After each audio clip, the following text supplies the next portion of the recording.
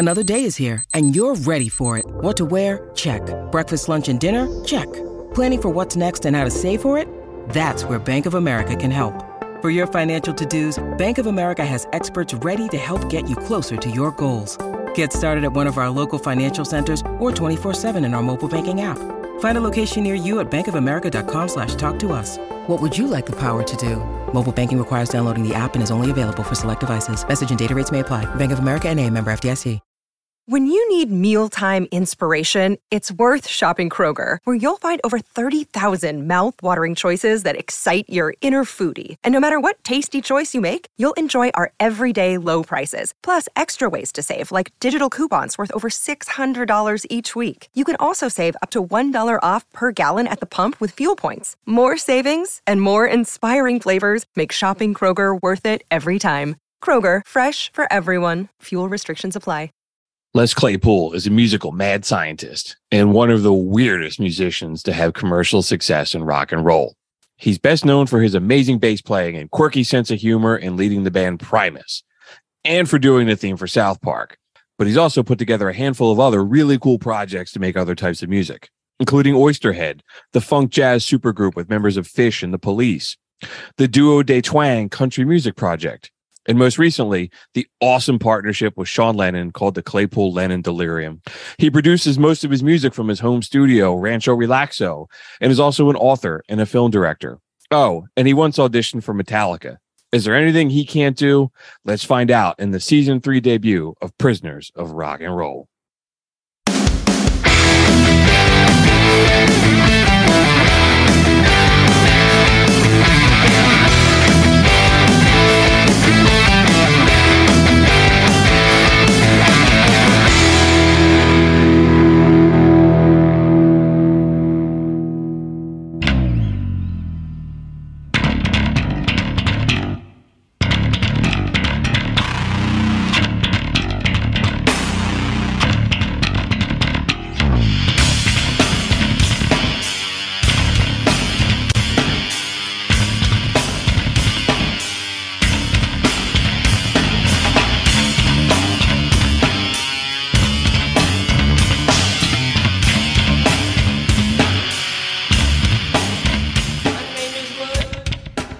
What's up, everyone? Welcome to season 3 of the Prisoners of Rock and Roll and episode number 55.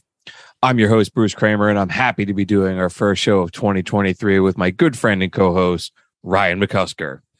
Are you rocking? His name is Mud. My name is Mud. Prisoners of Rock and Roll is sponsored by Boldfoot Socks as well as McCusker's Tavern in Philadelphia, and we are so happy to be part of the Pantheon Podcast Network. What's going on, brother? Happy New Year. Merry New Year. What's happening? We're back a little sooner than we thought we were going to be, but you know, we got fans to do and music to talk about. We thought about taking an extra week off for the holidays, but I said, hey, we can't let our fans down. We ended 2022 on a good note. We're like, let's just keep the shit rolling and dive on in. So yet again, dude, another show topic that's been on the list for a while. And I'm really excited to be talking about this stuff, man. I'm a big fan of Les Claypool. I know you are too. Yeah, I mean, I've been seeing him since I was a little kid. He's totally different than anything that music has to offer. Who's more wackier than him? Maybe Weird Al Yankovic, but you know, he has humor in his music, which usually I'm not really a big fan of, but the way he does it is pretty rad. I guess when we're doing research for the show, I wind up reading a lot of articles and doing it. With this one, I really just listen to a lot of the music. Yeah, that's the best thing to do with them. It's like, how can you explain their music? You have to like listen to it. Yeah, and I listened to a bunch of podcasts, like interviews. Seems like he's just does a ton of interviews. So I just listened to him, like just talking about music a lot. He's just a dude I could listen to him talk about shit. Yeah. Like he's like you said he's a mad scientist. Yeah. He never, I was talking to a friend of mine, a family member today, and told him we're doing this. And he's like, yeah, man, dude, that's going to be awesome. That guy just never stops working. And it's true. He's always got like all these projects going on and they're all different. He's in different styles of music. Just really, really cool. He's definitely a renaissance dude of different musics, you know, like weird free jazz kind of shit to like, Primus funk to like rock and roll straight like what Oysterhead was. Psychedelic stuff, jam bands, more heavy metal, funk stuff. The man can do it all. Yeah, he really does can. It all. And I read an interview with him. He said that he's the guy that doesn't fit in anywhere, but he fits in a little bit of everywhere, which is kind of like makes sense. Like I said in the monologue, like Primus is just such a weird band. Yeah, but they still had commercial success. Totally, everybody knows Big Brown Beaver. Yeah, probably that was a really big hit in the 90s. Or everybody knows Jerry was a race car driver, but they have like a lot of songs that are just so kick ass. It's like every album is its own thing. Definitely. I looked a little bit into just like his musicianship too, and I thought it was really interesting. Like I was watching some YouTube video, like what makes him such a unique bass player. And I mean, of course, the music is interesting because it's written with the bass being front and center. Yeah. Right. It's like the main instrument. While most of rock and roll is guitars. But he also I was reading that he just plays pretty much any different way you could play a bass. He'll do the tapping. He'll do like flamenco. He'll do slapping. He puts whammy bars on it. He plays bass guitars with extra strings. Yeah. He just kind of uses the instrument for all kinds of other kind of shit. Really cool. He's awesome, man. Like anything with like a bass, he'll play it. And he makes it interesting. He's just not like some dude keeping rhythm in the background. Like you said, he's the front man. He makes the bass like the main part of the band. And maybe before we start getting into his career, I was reading a couple things too. Just he was talking about his creativity in some interview. They were like, "Man, you're such an amazing bass player." And he was like, "Dude, I'm just trying to get the things out of my head, and the bass is just a crayon that I pulled out of the box." And I was like, that's cool. And he's like, he's like, "Dude, I'm not a singer." He's like, "I'm more like Mel Blanc trying to play a character." Nice. And he's like, "I'm a narrator for all these characters." And he said he didn't really give a shit about his singing until he started playing with like Oysterhead. And he's like, "These guys are fucking musicians. I need to really kind of work on my game here." I don't know. I always enjoyed his vocals all through his career. It's just something different. Something from Mars. I don't know. Between that and the sense of humor and the music all put together. And it's also really cool, man, that he's willing to try all this other different kind of shit. Like all these side projects I was listening to, it's like if he wasn't successful with Primus, he wouldn't have the creativity or the latitude to do a lot of this kind of shit. No, but that's how talented he is. Sure. To be so abstract. Yeah. It may be a little wacky or a little bit like that, but it's art. He's also he's abstract, but he's not abstract to the point that like it's fucking annoying. No. It's not like Yoko Ono's solo stuff or some of that other kind of crap that's like free jazz. Yeah, some of that really out there like art for art's sake kind of stuff. Yeah. It's still good shit that I would listen to. Yeah, I mean, he not only does he experimental, but not a pop song, but a song that can be played on radio. Through the years, you would hear Primus on the radio. Not so much now, but through the 90s, they were always on the radio. And they're definitely a band that when I heard growing up, nothing had ever sounded like that. And I was like, What the hell? What is this? I was thinking about it. It's really odd that they had commercial success, and the way the music industry works now, they probably never would break it now if they were coming up. I think they used videos to help them out to sell because they were so unique. All their videos, just like the Beastie Boys had videos, they were unique. Primus had the same kind of thing, like little art projects. We've talked about that a lot, man, about how MTV, like this band got big because of MTV and that band broke because of MTV.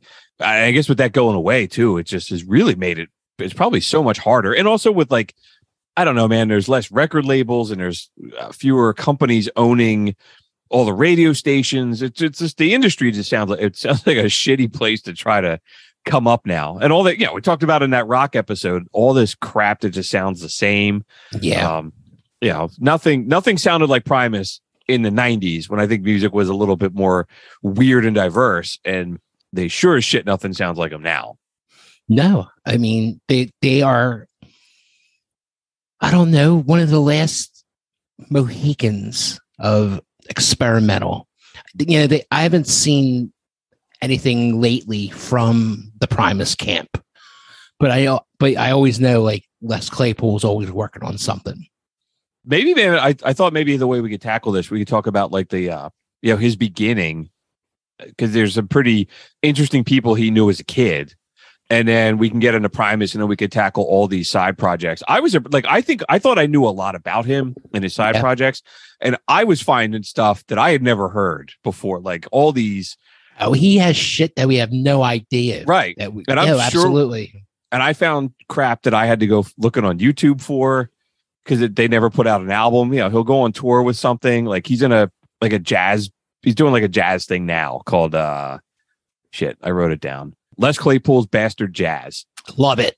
And it's great just, I had got something on YouTube, but it's like they've never released an album, but he would go, he goes on tour.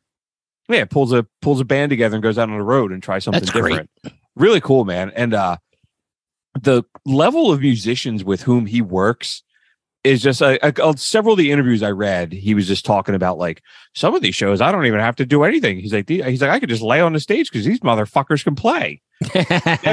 He's around all these like really talented musicians. He's talented. He's incredibly talented. Sure. I think why everybody like Les, because he's so humble. Like he's one of the greatest bass players ever. Does he take himself seriously? Not at all. No, definitely not. And he's always had that kind of self-deprecating sense of humor and all the other kind of shit. You mentioned the videos too, man. I know I'm getting ahead of myself, but I spent a lot of time. Today was the first day I've been at work in almost 2 weeks, and I was sitting down and finally spending some time at a computer, and I just was watching a shit ton of their videos on YouTube. Like they did the cover of Devil Went Down to Georgia, and the video was all claymation. It was really cool. I'd never seen that. I'll send it to you, man. It was really cool. Let me start with some of the really early shit before we get into this. So I think the interesting thing, man, was that he went to high school with Kirk Hammett. Oh, wow. That's that makes sense. How he got that connection with Metallica. So he'd always been friends with him. And when Les was in high school, he was in a band called Blind Illusion that Kirk Hammett actually produced the album. But Kirk Hammett isn't listed anywhere on there because they realized if they used his name, the Metallica's management would be like, you need to pay us to use the name. But it's Les Claypool and Larry Leonde from Primus, but said that the Kirk Hammett name isn't on there. This is like I'll play a little bit of it. This is a song called Blood Shower off this first. Cool. This is the first thing he ever did. All right.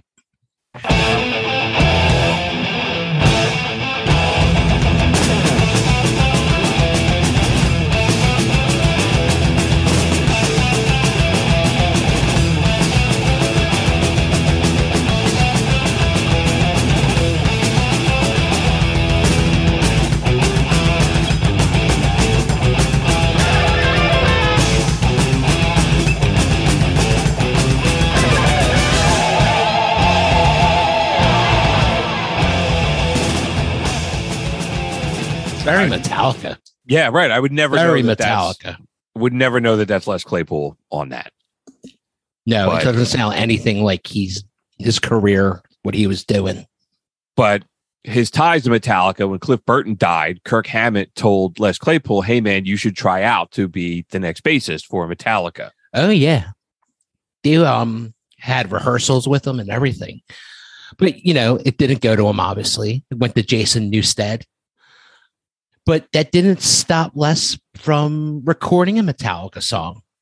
Les did his own little version of The Thing That Should Not Be by Metallica. And it kind of gives you an idea what maybe Les would have sounded like with Metallica. Let's play it.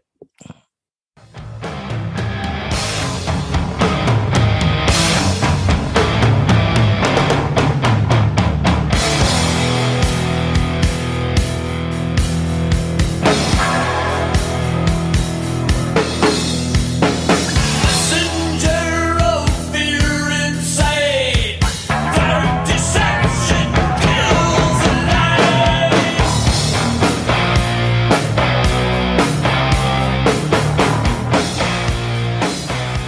Do you know that song? Yeah. Yeah. It's a pretty well-known Metallica song. Yeah. I think it sounds awesome. It's cool. He has his like weird little voice on there. I mean, I don't know. Yeah, no, I was digging it, dude. But could you imagine Les Claypool being in Metallica? Yeah, and the joke was always what Metallica, James Hetfield said, he didn't get the job, he was too good. Yes. And, even Claypool admits, he's like, dude, I'm not the fit. I wasn't the fit for that band. No, but it's pretty cool that he's in the story. Sure.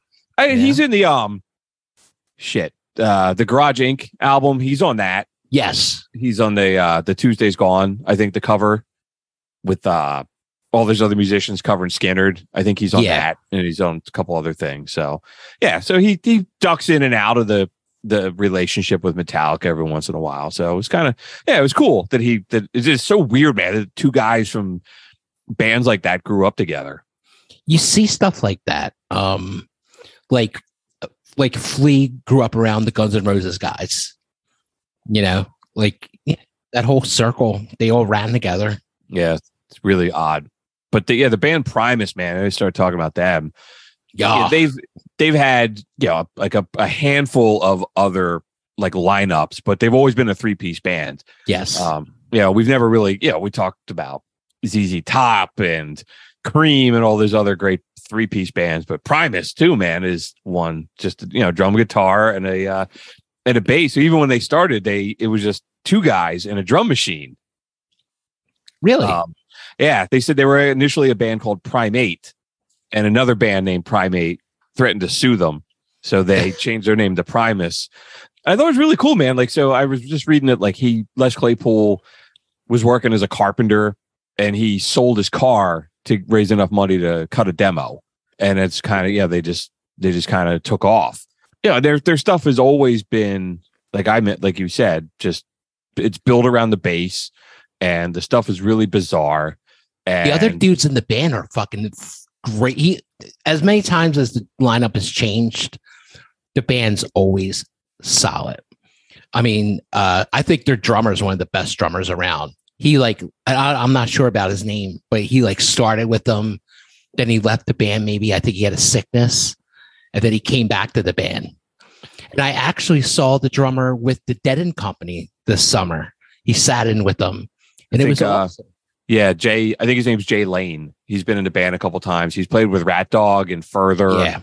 And the Dead. Even the one dude, Tim Alexander. He's played with the Perfect Circle, the Maynard's side project, sure. And he's been in the Blue Man Group. That weird, very visual. The bald guys with the painted all blue. That would be the perfect job for me. Yeah, I got the bald head already. So just dude, they've always had a kind of revolving door of different people, and I read that sometimes people have quit because they're just like, okay, man, this is just kind of run its course. Well, how can you keep up with his ideas? Like, he'd be like, I'm sure guys in his band's like, oh, this is a really dumb idea. Like he did the Willy Wonka soundtrack. We'll get to that later, but that is as bizarre as it gets. Hello, Pantheon Podcast listeners. Christian Swain here to tell you more about my experience with Raycon earbuds. Our family now has 3 pairs of Raycon earbuds around the house, and my wife just grabbed a pair of the Headphone Pros to replace some headphones from a company that was double the price. And yes, she loves them. Now, if you haven't pulled the trigger on a pair of Raycons, or even if you have, but you're in the market for another pair because they're just that good, well, now is the time to check them out, because they just launched their upgraded model of the best-selling everyday earbuds. With Raycon's upgraded everyday earbuds, now you also get active noise cancellation, ergonomic design, and multi-point connectivity that lets you pair with 2 devices at once. New quick charge function, 3 customizable sound styles, plus awareness mode. Available in a variety of vibrant new colors to complement any and all skin tones. I even have a pair of earbuds in a cool green color. I have tried just about every earbud known to humankind, and these Raycons are fantastic. Seriously, if you've been wanting to check out Raycons, there truly is no better time. You're going to ask yourself why you didn't check them out sooner, and Raycon offers a 30-day happiness guarantee. So what are you waiting for? Go to buyraycon.com/Pantheon today to get 20% off your Raycon order, plus free shipping. That's right, you'll get 20% off and free shipping at buyraycon.com/Pantheon. buyraycon.com/Pantheon. And he said something too that he's like, I run the laziest band ever. He's like, we never really rehearse. We just kind of like, we learn the songs and then we just kind of go drink wine and do kinds of other shit. So I could see that's crazy because they're unbelievable live. Yeah. Yeah. Shit. Why don't we we'll start talking about some of the, some of the other albums that came out, dude. Their first like studio album is an album called Frizzle Fry 1990. And that's really, they start getting popular. But one song on there, let's play a little bit of it. Is Too Many Puppies.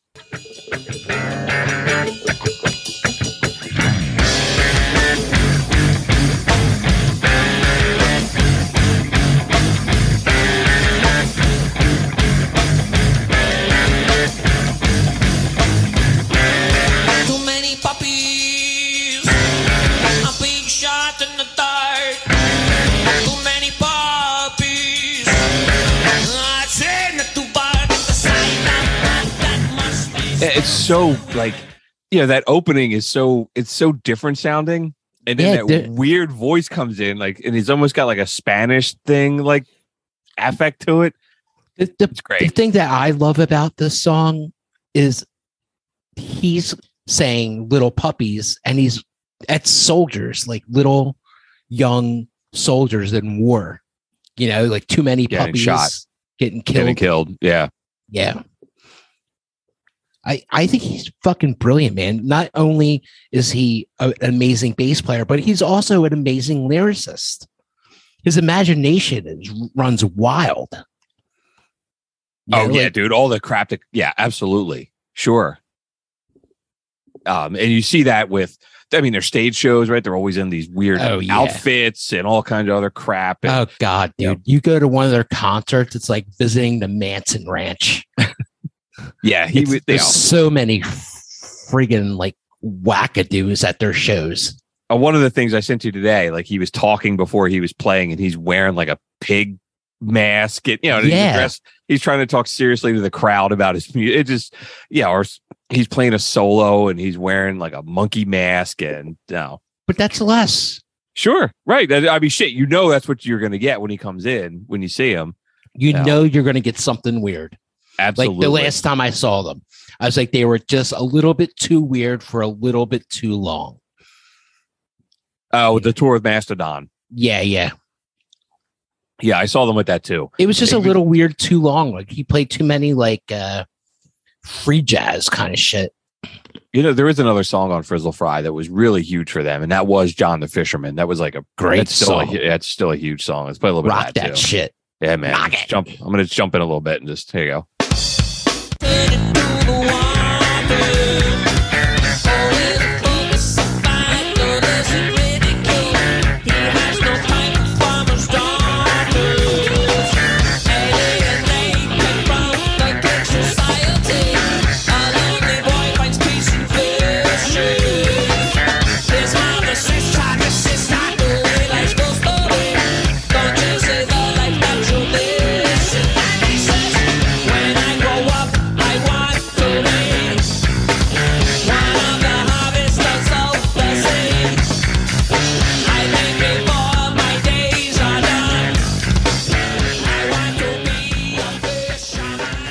He says he makes up all these characters, and that's who he's singing about. He has such a twang to his voice. Where do you know where he's from? I think he's from California. He definitely has like a twang in his singing, like like a redneck kind of thing. Yeah, he's definitely got a weird, like an affect to his voice, or just the way he talks. It's very like phrases shit. And yeah. It's very like carnival barkery kind of like step right up, mister. Step right up, step right up. With like amusement park kind of like bizarre amusement park music. Well, he freaked the fucking Freak Show. He's a soundtrack of the Freak Show. Yeah, I got a side project that he did that is we kind of went unreleased for a while. I'll talk about it a little bit later. That was like it was really like Freak Show kind of shit. I found it tonight when I was looking around. So, but yeah, so Frizzle Fry comes out and that lands them their record deal with Interscope, and then that's when Sailing to Seas of Cheese came out. Greatest fucking album, dude. It's awesome. That was the time it came out. What a crazy album! It's the middle of like, what was it, 1990 when that album came out? Yeah, 91, which is as we know the greatest year of music history. As we did a whole 2-hour show on 1991 and how great it was. There's so many awesome. I'm just listening to this album this week leading up to this, and it still holds up for me. Oh, dude, I've been listening to this shit. I grew up listening to this. We had this on cassette. Fucking play Tommy the Cat. Yeah. Do you know who does the voice of Tommy the Cat? I do not. It's Tom Waits. Wow. So that's awesome. And he's which I was like, and I read that, I was like, holy shit. Yeah, that makes a lot of sense. How the fuck did he get Tom Waits to do that shit or so early on his album? He's been on a bunch of, and Les Claypool's been on a handful of Tom Waits songs. I have one. I have one that he plays bass on. But here, there's a little. Yeah, I'd never realized that. A million times I've heard this song. I was like, shit, you're right. It's Tom Waits. Well, I remember this over a meal ago. Tommy the Cat is a real backflip of reform out of this little twain to his mighty throat. Many a fat other rat met his demise while staring point blank on the cover of Sparrow. This awesome prowling machine. Truly a wonder of nature, this urban predator. Tommy the Cat had many a story to tell, but it was a rare occasion such as this that he did.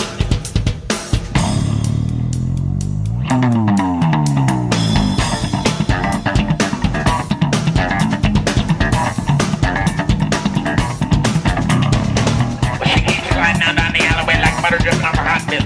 You're rolling the meat sandwich enough to arouse suspicion even the order. Yeah, Tom Waits. I love it. I never knew that.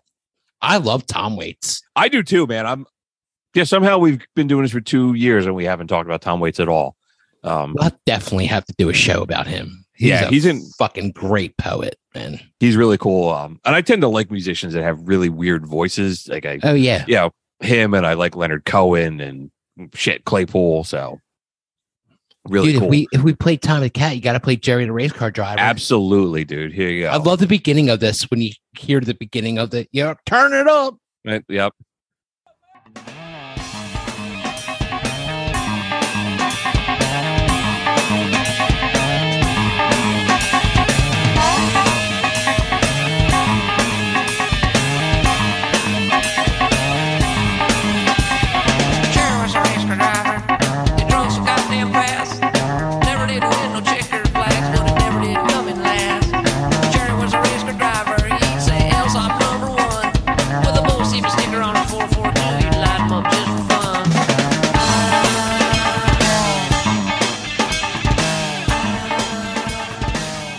Dude, I remember hearing that for the first time, and it was so bizarre. That point where he goes like, go, and it just gets like really right. It just gets so kick ass. Right. That might have been the first song I ever heard by them. And I was like, man, what is this? Yeah, I remember being in the Bill and Ted movie, the sequel. Yeah. And they were on the soundtrack. Were in there. That's such a great album. The next one too that came out after that, Pork Soda. I used to listen to that. Great album, dude. I listened to that religiously. What do we have on there from that? You got My Name Is Mud, which we played a little bit of that. We played a little bit of it. Hang on, let me pull up Pork Soda. I remember like I was so into that, man. I remember being in like my high school English class and having to write It was something like write about a poem or something, and I would like print Primus lyrics and be like, I'm gonna write about this kind of stuff. It was just really cool, dude. Mr. Kringle was pretty good. Here you go.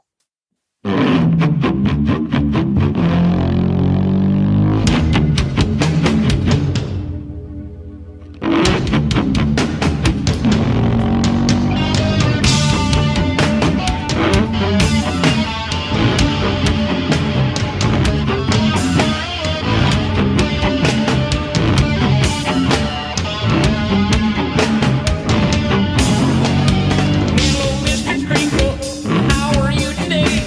See the real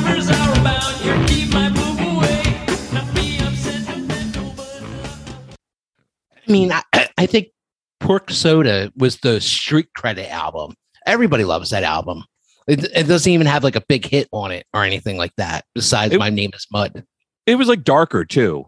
It Yeah. dealt with a lot of like the air is getting slippery. The guy, like, I think he kills himself at the end. You know, dude, I as that was playing, I was just pulling up to see what he's playing in that, because he's playing he's playing something with a bow. It's something, that What is it? It's a double bass. He's playing an upright double bass, but the Song Facts website came up, and I'm looking at it. Song Facts is also on Pantheon, their podcast. Said that Mr. Crinkle is actually, the song is about the drummer for Faith No More. His pseudonym was Mr. Crinkle, and what he would use when he would go into like a hotel, so people wouldn't find him. Okay. He's a great drummer. The drummer for Faith. No, he like plays with Ozzy. And he's a fantastic. Mike something, I can't remember. Mike Borden. Yeah, he's a fantastic drummer. Faith No More is a great fucking band. Yes, dude. Yeah, we could get into a whole thing about that, man. I listened to them. There's at least 2 of their albums that I listened to the cassette so much I broke it. Like The Real Thing and Angel Dust. I was thinking about them a little bit too when we were doing all this shit that, like, Mike Patton does a lot of weird side projects kind of stuff too. Yeah, you know what? You're right. They're like 2 of like beginning of like what alternative mainstream. Like, avant. And Mike Patton's a little bit more like out there, like avant-garde. Yeah, really weird kind of crap. Yeah, but even like the crap that he did with like Mr. Bungle and all that other kind of shit was, I could see some loose comparisons here with some of the stuff that Les Claypool and Primus does. It's crazy they didn't work together. Yeah, I thought that too. I thought it was interesting too. Pork Soda is also where they stopped recording all their albums in a studio, and they recorded it in their rehearsal space, and then everything that they've done ever since they recorded in his home. It's great. And he calls his home Rancho Relaxo. Hey, I know that name. Yes, after The Simpsons. It's also what I used to call my house when I lived in Philadelphia. Yeah. I used to always joke and call it Rancho Relaxo, because that was where Primus recorded all their stuff. I thought it was cool. Yeah, when mail started coming to my house, somehow addressed to Rancho Relaxo, I was like, I knew I went too far. I knew it had gone too far, but damn it, good jokes can never go too far, Bruce. Right. So, yeah, somehow I was getting like credit card applications like care of Rancho Relaxo, but it's still pretty funny. The next album comes out, Tales from the Punch Bowl. That album goes gold. You know what I remember about that album was that the CD you could put in your computer, and it had like a little game on it, and like some animations and shit. And I remember that was so different because it came out in '95. So there's like the internet of all that shit. Right. So the internet was like barely started. Yeah. And it was like it was called like a CD Plus or some shit like that. CD-ROM, was it? Yeah, it was kind of like a CD-ROM. I don't really remember much about the album. I remember thinking I didn't really like it.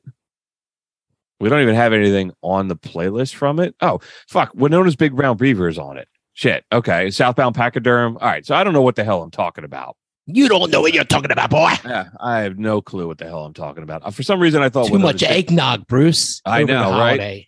I thought Winona's Big Brown Beaver was on the Brown album, so it shows how much I know. Which is a great fucking album. Yeah. The Brown album. Yeah. Let's play a little bit of Winona's Big Brown Beaver. I love Beaver. That was the huge. I mean, that was a huge hit. That video, dude, is so funny too, man. Yeah, like they all look plastic. The plastic cowboys. So here you go.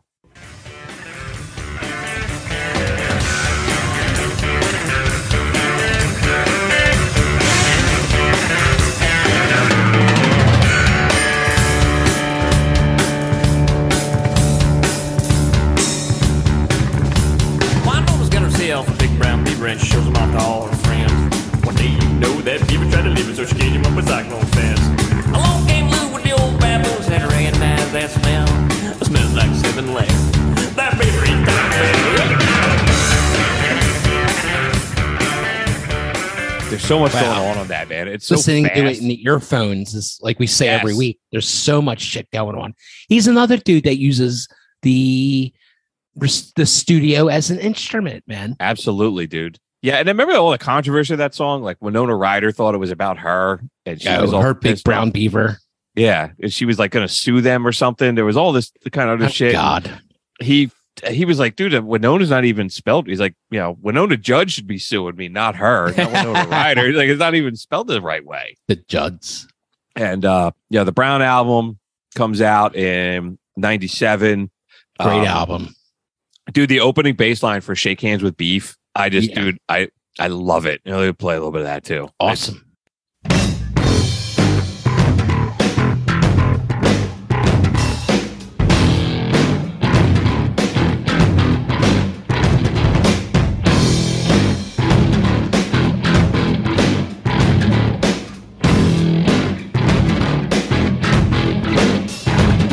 There's a time for lies and a time for truth. I say eye for an eye for a tooth.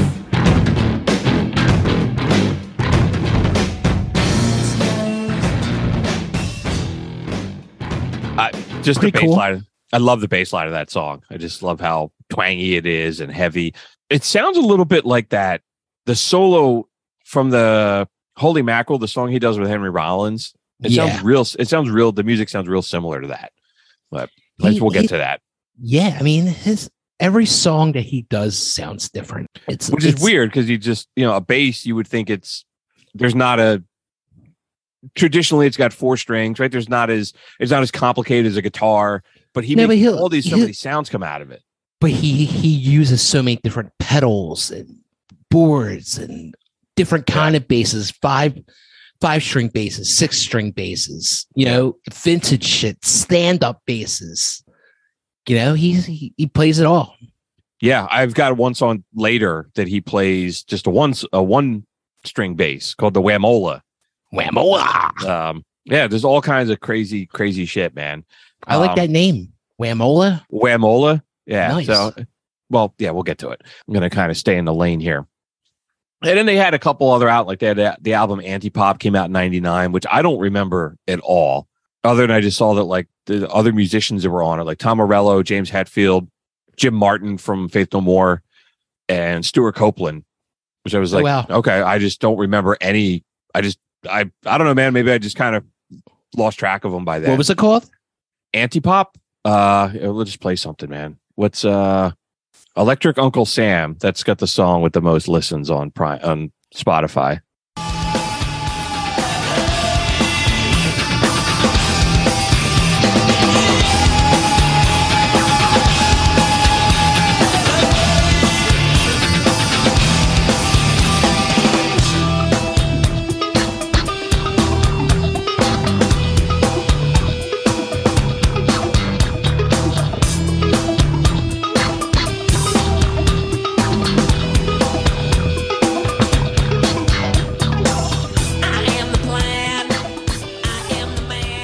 Okay. I like it. Anything. Yeah, it was all right. The song Lacquerhead was on that album. I remember that one. Okay. Yeah, dude. And that's kind of like, that's them through the 90s. But then I guess they went on tour that one year. Well, shit, it was on tour last year. They played A Farewell to Kings by Rush in its entirety. Yeah. They were doing that. Yeah. And he's a big Rush. He's a huge guy. Rush fan. He was a good friend. Well, he still is good friends with Geddy Lee. And yeah. I remember seeing him on MTV as a kid going fishing, like in Canada, He performed, Les Claypool performed at Rush's the Rock and Roll Hall of Fame induction for them, which makes sense, right? I mean, he's, Geddy Lee's also an amazing bass player. And they did all that stuff at the South Park concert. Like yes, that was cool as shit. With them. Yeah, that was cool as shit. And he did all that. He did all the stuff on that too with the guys from Ween.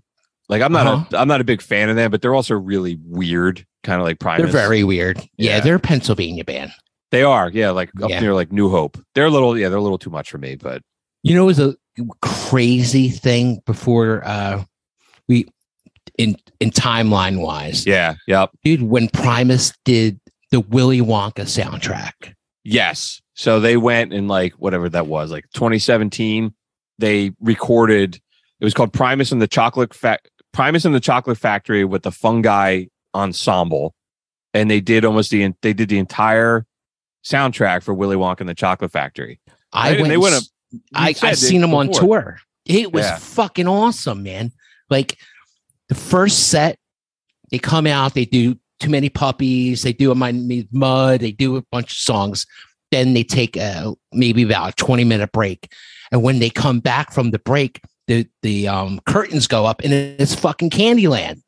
Like he comes out with a big fucking nose on his face, you know, and the music isn't what you think it is. It sounds nothing like the original soundtrack. What do I got? Golden Ticket on there? Yeah, here. Play it out. I listened to it this week, man. It's weird. I love it.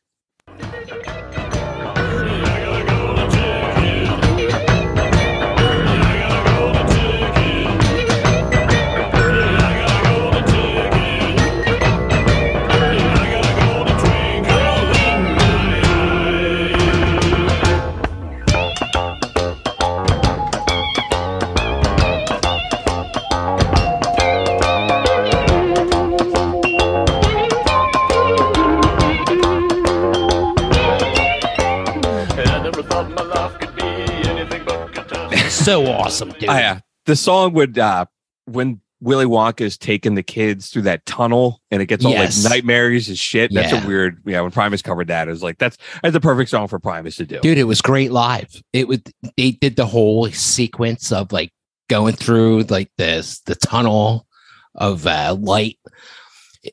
Dude, it was so cool. He was dressed in like the Gene Wilder kind of outfit with the big top hat on. But it was totally something there. I was on mushrooms, and it I'm really, sure you were. Oh, dude, it explained. I can explain a lot better, but considering that I was on mushrooms. But that's the only way to see that show. It was fucking bizarre, man. I totally missed that they ever did that. Like you mentioned it in another episode that they did it, and I was like, wait, what? Like. I went home and I looked it up and I was like, what the fuck? It was the most interesting shows that I've ever been to. It was at the Tower Theater. Yeah. And I was like, I would have gone to see that. I don't know how I have no idea how I just missed that part of their career, but shame on me. No, it was cool. I had this fucking cool hoodie that it said Primus, but in the Wonka font. Oh, very cool. Yeah, it was. I think somebody stole that from me in the bar. Yeah, that sucks. Yeah, I don't know. I'm sitting here saying that I'm a big fan of theirs, and I'm like, I don't know what fucking song is on Tales from the Punch Bowl, and I totally missed the Wonka edition. The Wonka thing is really weird if you're just sitting around listening to it. Yeah, it's bizarre. Yeah. But I think it was made to see live. Absolutely, sure. Yeah, when I was listening to it, it was a lot of kind of skipping around. Like, all right, I know this song, I know that song. Okay, that's enough. Just you're right. It's not like just something to listen to when you're doing shit in the background. No, I mean, I like it. I mean, I it's just another weird thing that Primus did. Yeah, dude, that might be it for Primus, dude. Like, I mean, there's so many other great songs. I'm just running through the list here to see if there's other Primus songs that we didn't play. Oh, I found he did a Spanish version of My Name Is Mud called Me Llamo Mud. Yeah, mamo. Which I was like, this is bizarre. Here's a little bit of it.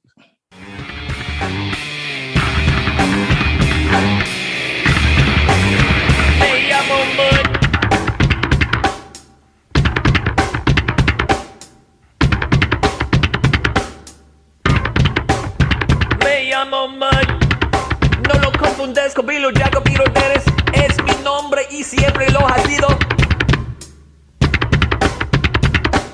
Porque soy el más aburrido y usted ya más ha visto. It's just weird, man. I was like, I don't know where the hell I found that. That's fucking great. I see on this playlist, Primus, they did Have a Cigar. Yeah, dude, that was the next thing I wanted to talk about. So they came out with that Miscellaneous Debris. It was like an EP. They came out in the mid 90s. Yeah, I recognize the cover. Yeah, and they covered. There's two songs on here. One was Making Plans for Nigel, which is an old XTC song. Yeah, and then Have a Cigar by Pink Floyd. I'll play a little bit of that. Well, I've always had a deep respect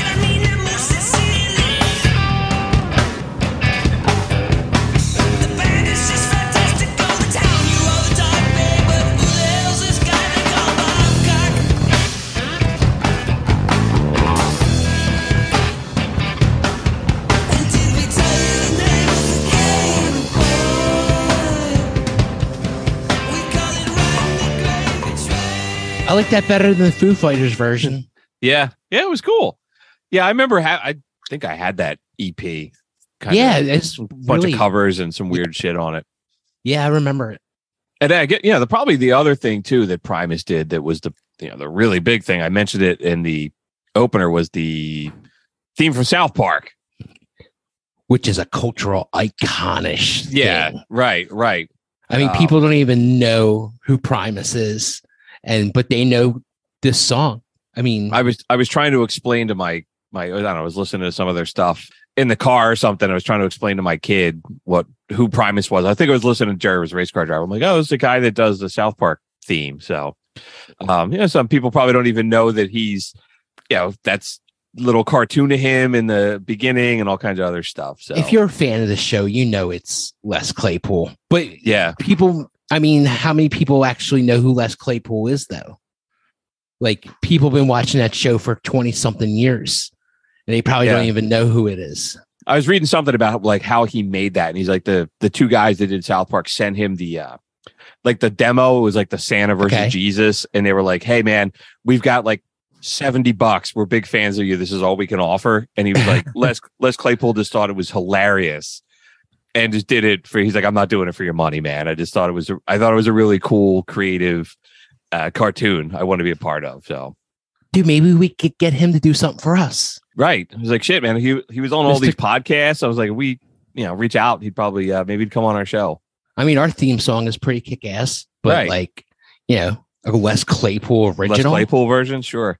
I do have a version of it from the South Park, the 25th anniversary concert. Here you go. Oh yeah, play it. Yeah.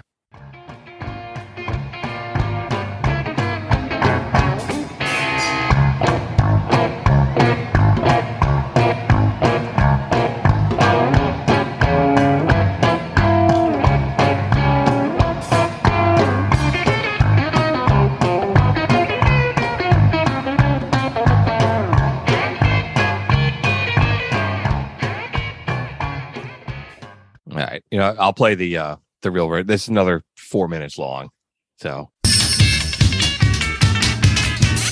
going down south. I'm gonna have myself a time. Friendly faces everywhere, humble folks without temptation. Going down south. I'm gonna leave my woes behind. Ample parking day or night, people spouting potty neighbor. Heading on up south. I'm gonna see if I can't unwind. So come on down south. I can meet some friends of mine. So South Park started in 1997. So Primus is really fucking popular by the time this comes out, right? So and it's amazing they did it like pro bono. Yeah, it's really cool. Yeah, I mean that just shows you they appreciate like the art of shit, man. Right. These guys don't have any money, but maybe he see them like, wow, they're really on to something, and they're gonna kick the shit out of it if they get a chance.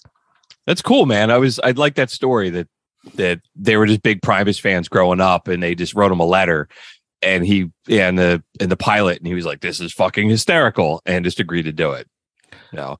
I still haven't seen that concert, that South Park anniversary show. I heard that was awesome. I've seen parts of it. I haven't watched the entire thing, but it was pretty cool. The stuff that I watched. Yeah, it's worth checking out. I'm sure it's on YouTube or something else. So I think that's it, dude, for Primus, man. You want to we'll take a commercial break. Did you ever hear they're calling like Primus sucks? Primus sucks. Yeah. I remember being a little kid and me and Doug would always be like, Primus sucks. I always thought it's like, oh, we could send a Primus song to the electric chair and be like, Primus sucks. And it was like, some people may not get the joke, but no. Yeah. Our listeners might. Our listeners are pretty smart, but I'm smart. I can do it. I'm smart. Yeah, dude, why don't we take a commercial break and we can come back and we can talk about all these side projects, dude. I've got so many. I've got 7, 8, 9 different side projects, including some shit I had never even heard of before. And dude, I've got a ton of listener feedback. We've got the electric chair. We got some other good stuff. So, all right, we'll be back. Stick around. Prisoners of Rock and Roll is sponsored by McCusker's Tavern at 17th and Shunk Streets in Philadelphia. There's something for everyone on the beer list and the jukebox at McCusker's. It's minutes from the sports stadiums in Philly, making it a great place to stop by for a few drinks before or after a concert or a game. Come see for yourself why everyone from Philadelphia Magazine to Playboy has called it one of the best dive bars in the city. Visit them at 17th and Shunk Streets in Philadelphia or on Facebook. That's McCusker's Tavern.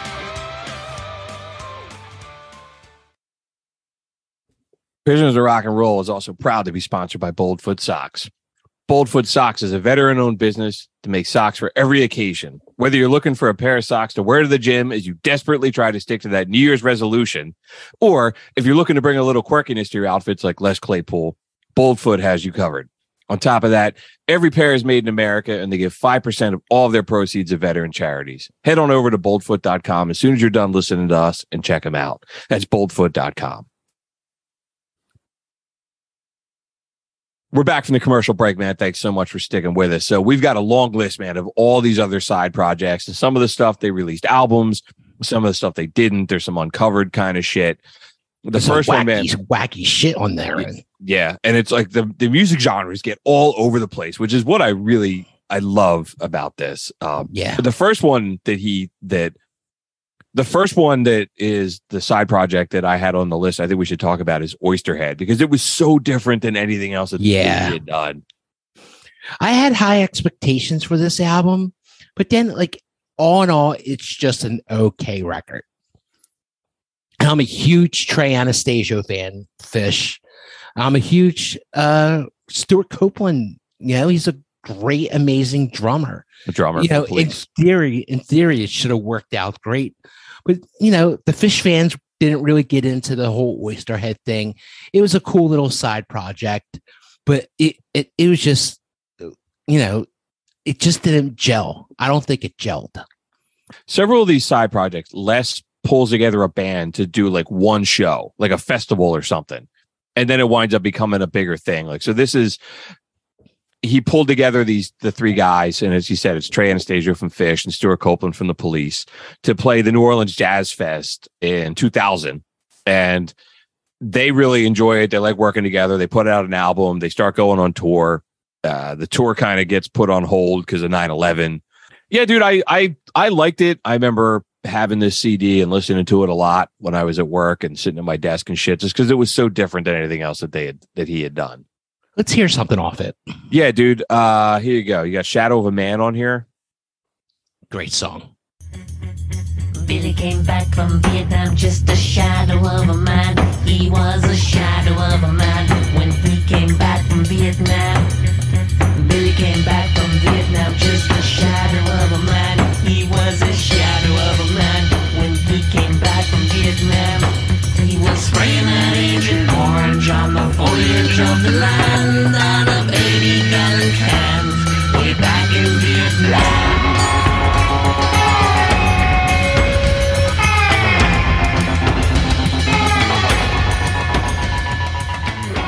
I like that part when it snaps out of the vocals and the sound gets really big.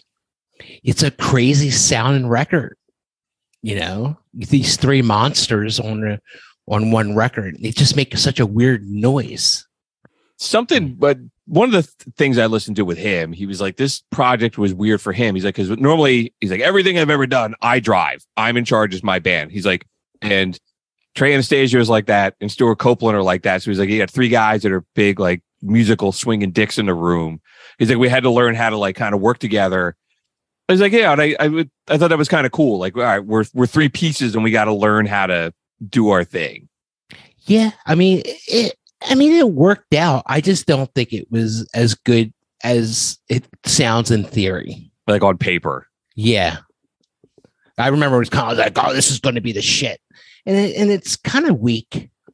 Like as a whole, you know, it has its good moments, but as a complete album, it's kind of weak.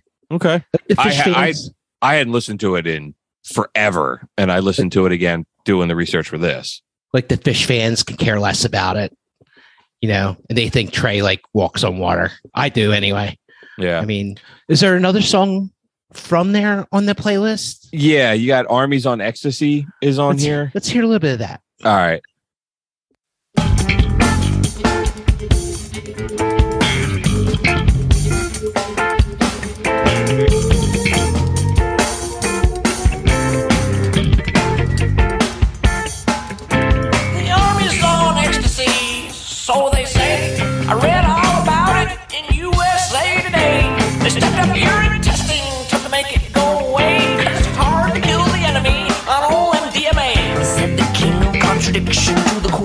mystery. The Prince's Paradox, it dogs me like a flea. I definitely hear what he was saying about like he was trying to sing more, like instead of doing the narrating kind of shit he did at Primus. I could definitely hear that. I like that song. That when it said maybe what I thought it should have sound like is something more along the lines of that. You know, very jammy. Yeah, very. It's got like a jazzy kind of sound, especially the opening. Yeah, I love that. He said they've talked about getting back together and doing something else, but they can't find the time where the three of them aren't. I think they played a maybe not last summer, but the summer before that. They've done some like one-off kind of shit, but they've talked about like doing another album festival. And they just I'd rather just see them if they do a festival. I'd rather just go see them. They hear another album by them. I don't know if that will work. Yeah, so it's like just something different. You know, he's doing some jazz kind of shit. But going back, man, and going through some stuff maybe a little bit more linearly, 94, he put out an album called Sausage. Sausage was the name of the Primus demo that they recorded like when they were just getting started. So it's kind of like a throwback to that. And the guys on the band, it's like the original lineup of Primus. So it's like when they started in like 88. So I remember when this came out, I just thought it sounded like a Primus album. I was like, I didn't see what the difference was. I never heard of this Sausage. So, yeah, this is a song called Riddles Are Abound Tonight.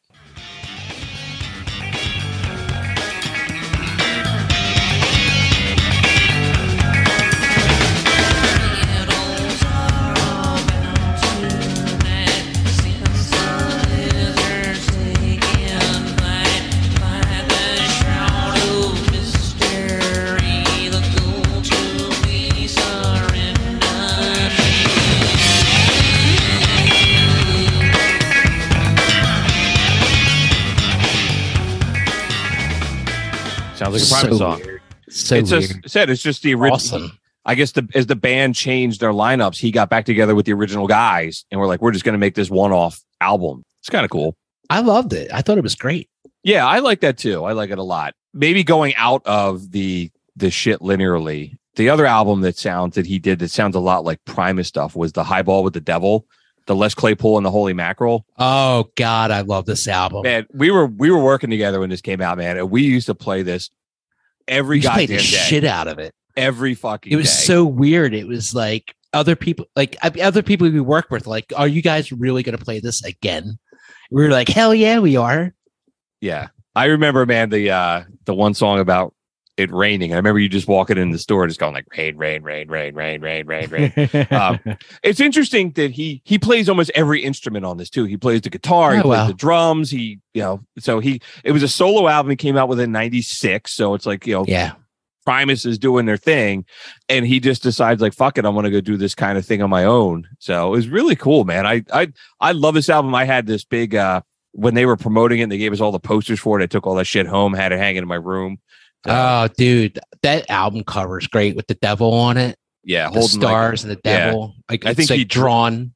I think he drew that. Drew it. Yeah, I think he drew that. I'm sure he did. Yeah, dude, you got Highball with the Devil on here. Play it.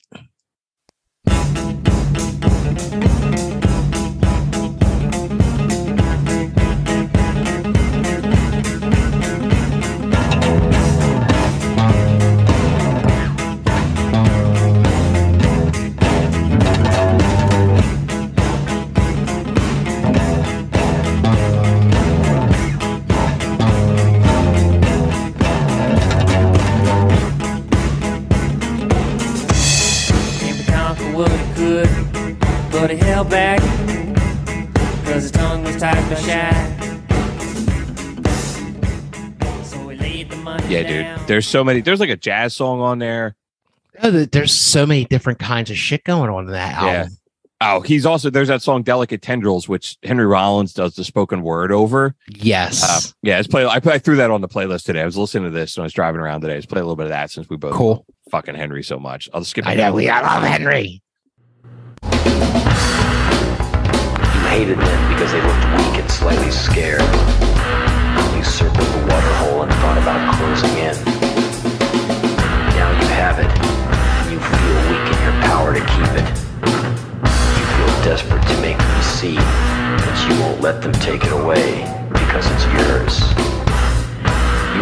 to justify yourself and your possessions before. I earned this. I worked hard for what I've got. I paid my dues. I deserve this. You say these things to yourself as the animals circle and wait. Shake your fists at the hyenas. Chase them away from your water hole. I love it, man. He's so cool. I remember this. I remember reading something like when this album came out that Henry Rollins heard that Les Claypool was doing this, and he just mailed him this spoken word thing like, hey, man, maybe you can use this for something. And Les Claypool was like, okay, I'll try to put some music to this. Just really, really cool, man. I saw him on this tour too, and it was awesome. It was. Did great. you see them on the Holy Mackerel tour? I did. Did you really? I did. Where were Somebody they they played shit, man. Maybe the Tower Theater, some small venue in Philadelphia. Oh man, I would love to have seen that. I never get somebody threw a Doc Martin on stage at him, and he stopped playing and he picked it up and was like, somebody is missing one half of a very expensive pair of shoes. I will leave this on the stage for you. And then somebody just yelled like Les, you're the shit. And he's like, yes, indeed, I am the shit. Go. And it just broke right back into the music. It was so cool. I love that album. I was a really, really big fan of that. Yeah, I was really into it. Yeah. I always, really cool. It was like, what was it, 96? Yeah, 1996 it came out. So weird for 96. In the middle of like Hanson and Third Eye Blind. And again, it's like that Sausage album came out in 94. The Holy Mackerel came out in 96. I have all the dates of all the Primus albums on here too. So it's like Fork Soda's in 93, Tales from the Punch Bowl is 95, the Brown album is 97. So he's putting out something almost every year. Like he's just banging all this stuff out. All right, so that's like, so Sausage and the Holy Mackerel were kind of Primus sounding projects. Oysterhead is kind of like this jazz thing. And then he comes out with these other albums, man, that are just really, they're more like jam bands. And the first one was like Colonel Les Claypool's Fearless Flying Frog Brigade. That is a great name, dude. And I'm surprised I said it without fucking it up, but it's like, I had to record the opening monologue like 7 times. I kept screwing it up, but I just banged that out without messing it up. But, yeah, man, another one-off project that started as like a one-off for a music festival, and they're kind of a jam band. They've done a couple live albums. They did a studio album. They covered some stuff from Sausage. They covered some stuff from the Holy Mackerel album, and they've covered a whole bunch of other bands too. Okay. Do we have anything? Yeah, man. We do. We got.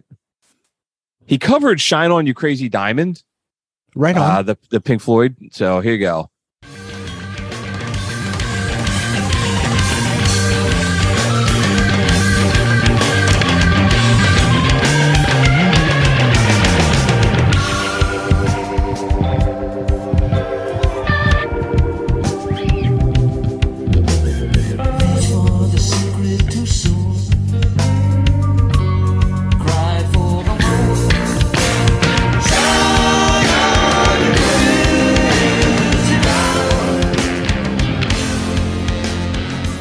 That was really cool. Yeah, I really like that. Yeah, it's really different, but it's really cool.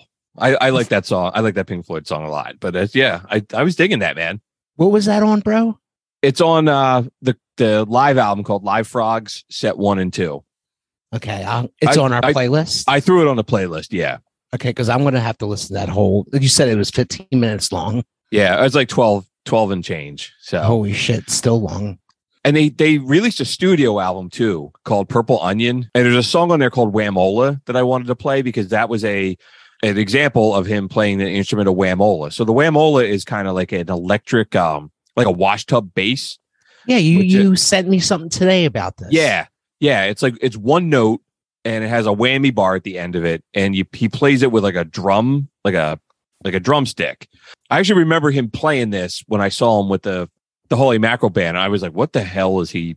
What the hell is he doing? It's like an old time, like yeehaw. Yeah, like a hillbilly. Right. Yeah, like a hillbilly. Yeah. And I guess he makes them, or he had some company make one for him. Like electrified. Yeah, and it's actually what he's playing on the South Park song. That's what he's playing instead of his regular bass. But this is like largely this is a song called Whamola. So here's a little bit of it. I thought it was really cool.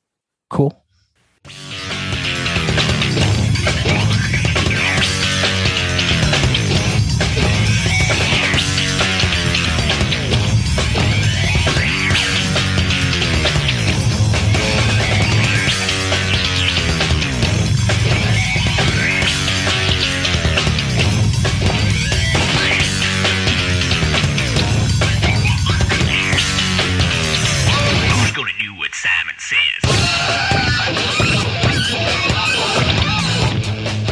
really out there, but it's just got a really Very funky, cool. yeah, Very like a funk, cool, man. like a very funky sound. And it's just cool that he's got a whammy bar at the top, and he's like, he's bending it and he's banging on it with a drum, and he's wearing like a monkey mask in the video I sent. It's just it's cool. Yeah, I loved it when you sent me that. It's totally original.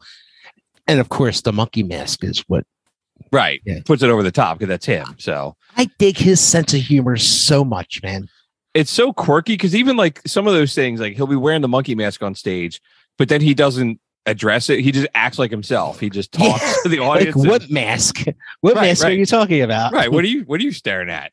Then he did another band called Colonel Claypool's Bucket of Bernie Brains. And that is him. It's all like, so Buckethead, the guy that was in Guns N' Roses for a while. Yeah, sure. Bernie Worrell from Parliament Funkadelic. So he's the Bernie, and Brain is the guy from Primus. And I saw some interview with Claypool. He said that the Bernie Worrell from Parliament was the best musician he's ever played with. I'm sure. And they thought it was interesting that he said they never rehearsed and they never prepared a set list ahead of time. They just walked out on stage and were like, we're going to play this. And it just kind of like, so different. Hey man, you got to be ready for anything when you do something like that. Really, I found something else that was really weird. So if you look at the album cover for it, it's got like a thing in it, and it has an eyeball in the middle. And there's a band that's been around for like 30 years called The Residents that the guys have never said who they are. They always appear. They're wearing helmets that look like eyeballs, and they're wearing tuxedos. Oh, and I know this. I know this. Yeah, I remember that cover. Yeah, and these guys they've always speculated that Les Claypool was one of these guys, and they were like, "Oh, he's putting the eyeball on the album cover as a subtle hint, like, oh, I'm actually in this band." But he's never said he is, and I think it sounds like this band, The Residents, was around way before Primus was, but I thought that was interesting. So, but they have a song called Buckethead. Here's a little bit of that. Cool.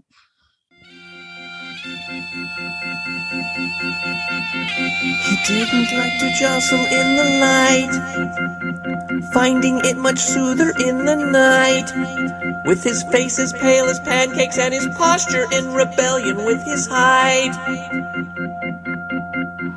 He was raised to respect father, he was loving to his mom, being kind to all the children and the animals he saw. In his youth he looked at Jacko with gleaming admiration, moonwalking through the gardens of his Disneyland vacation. Then he took a ballet class and he grew into his face and he gave him the That's cool. Yeah, it's a little too weird for me. It's Nightmare Before Christmas-ish. Yeah. Definitely. It's very it's dramatic. Not dramatic, but it's I don't know. I loved it. I thought it was awesome. Very Danny Elfman. Yeah. I didn't get the I don't know, man. I don't know a whole lot about Buckethead. That's not what I expected to hear from him. Yeah. He definitely has like some kind of effect. Part of his sound is like effects. Yeah. I never liked him. I never gave a shit about him. I didn't either. And I always thought he was a dude that was kind of like, all right, you're the shitty replacement for Slash when he was on Guns N' Roses for a little while. I don't think he was anything special at all. Yeah. I just never cared. I was like, all right, man, you're some dude wearing a KFC bucket on your head. What do I, all right, you're all gimmick. And it was also like, when he was in Guns N' Roses, all right, instead of the guy with the top hat, you got the guy with the bucket on his head. Like, what the fuck do I care? But I don't know. Bad mistake. Yeah. Axl was fucking retarded for fucking decades. You know what I forgot to play with Primus, man, is that they recorded a song with Ozzy. And I totally forgot because it's not on the playlist, because it's not on the it's not on Spotify. There was a couple Ozzy tribute albums or Black Sabbath tribute albums that came out. Yeah. And they had Primus was on it. Yeah, they did NIB with Ozzy. So I fucking remember this. Yes. Yeah, I had it on YouTube, and I had the YouTube link all the way up to the top of my notes. I forgot to play it here.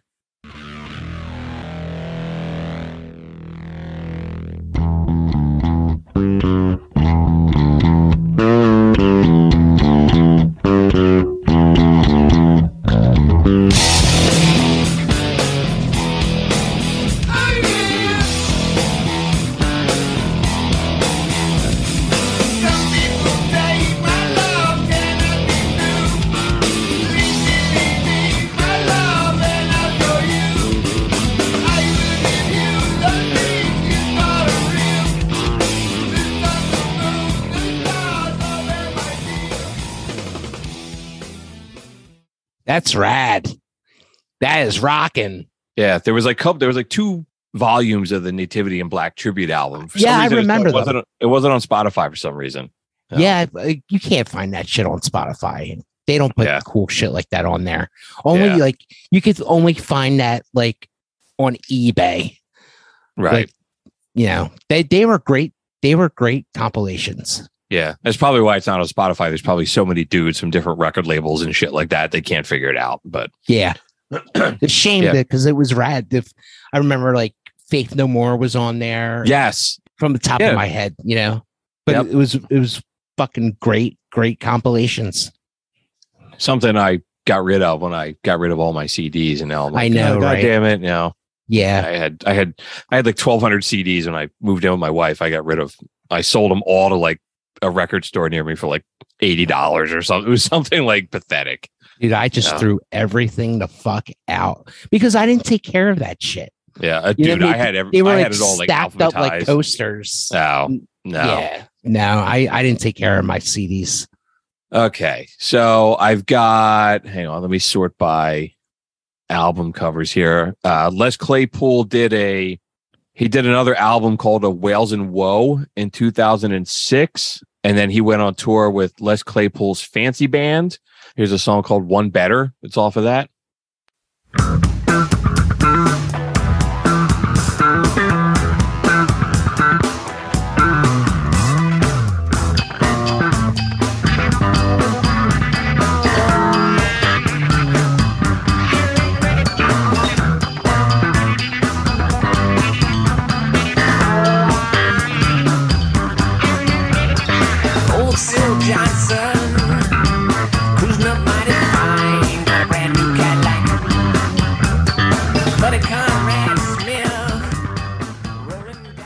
It's cool. It had a xylophone in it. Some other little different. It was like, okay.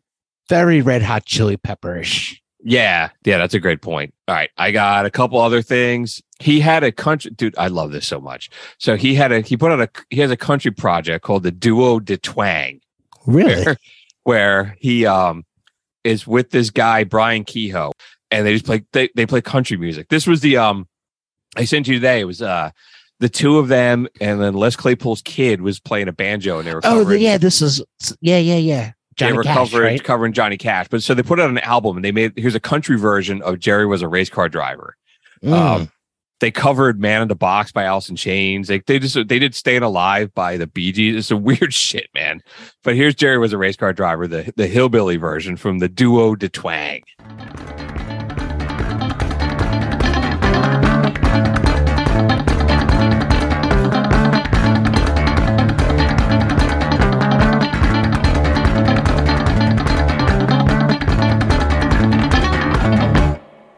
Now, Jerry was a race driver, he drove goddamn fast. He never did win the checkered flag, but he never did come in last. Jerry was a race driver, he said, yes, I'm number one. Was supposed to be on 442, he light him up just for fun.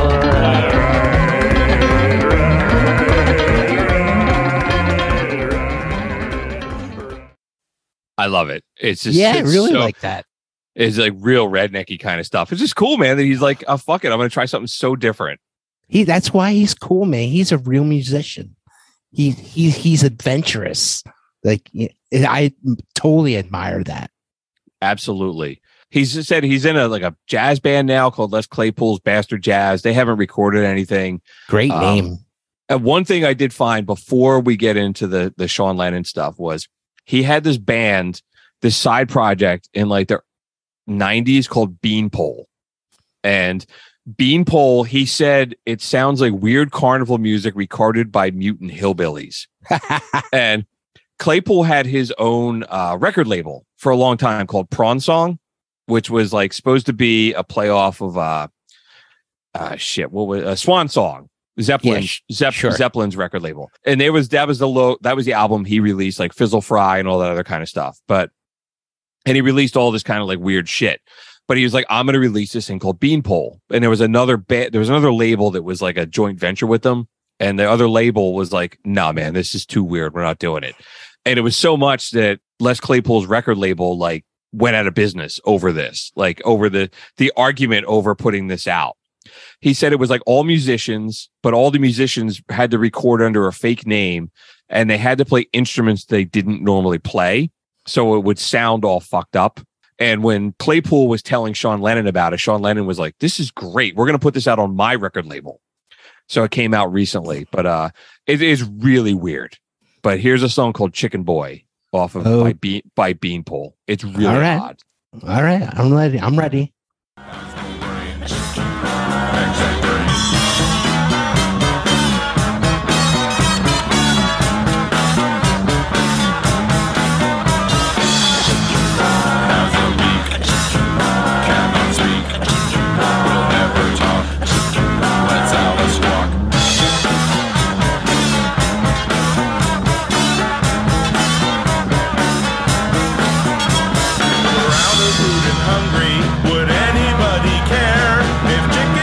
Sacrifice for everyone to share.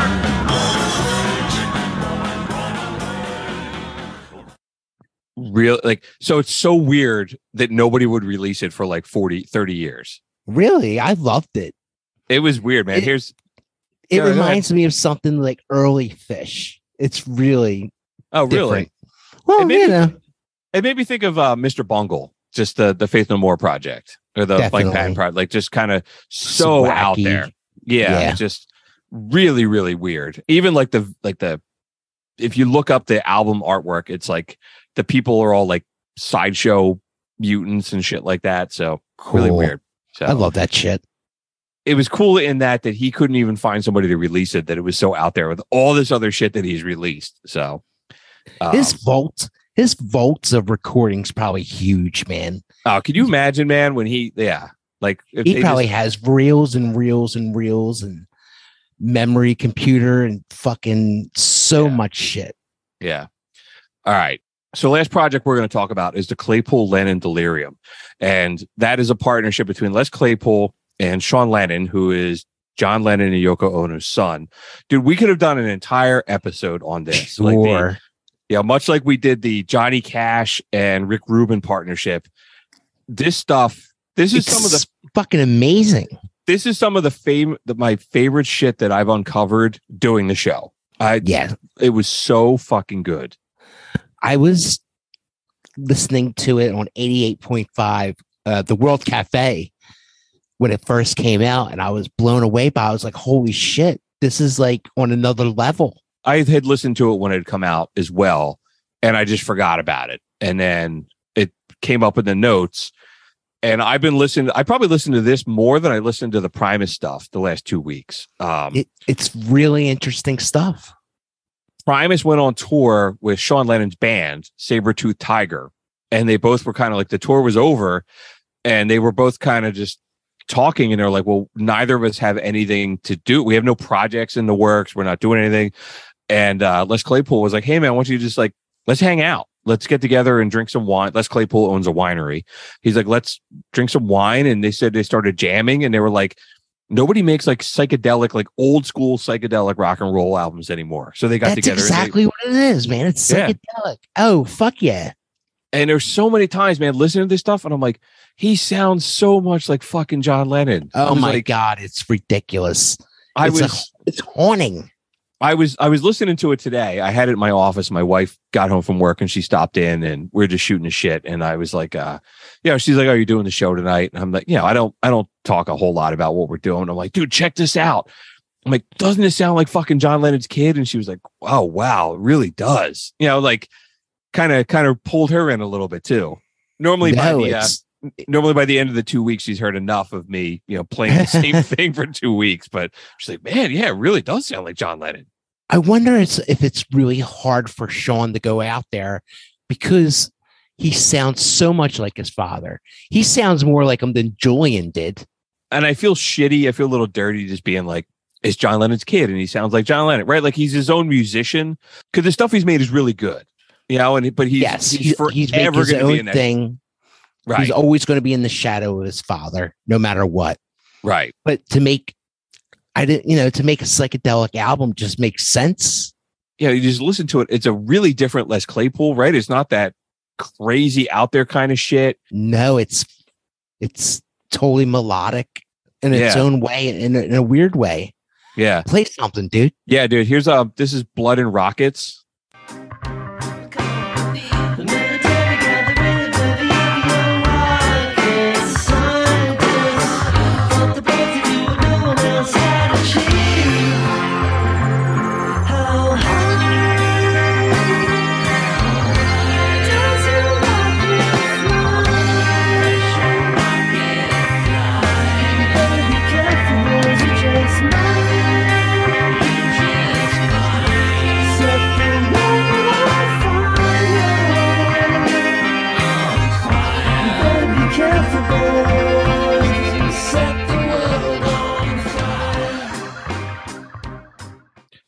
Like, wow. Comic book guy, Don't Blow Me Up.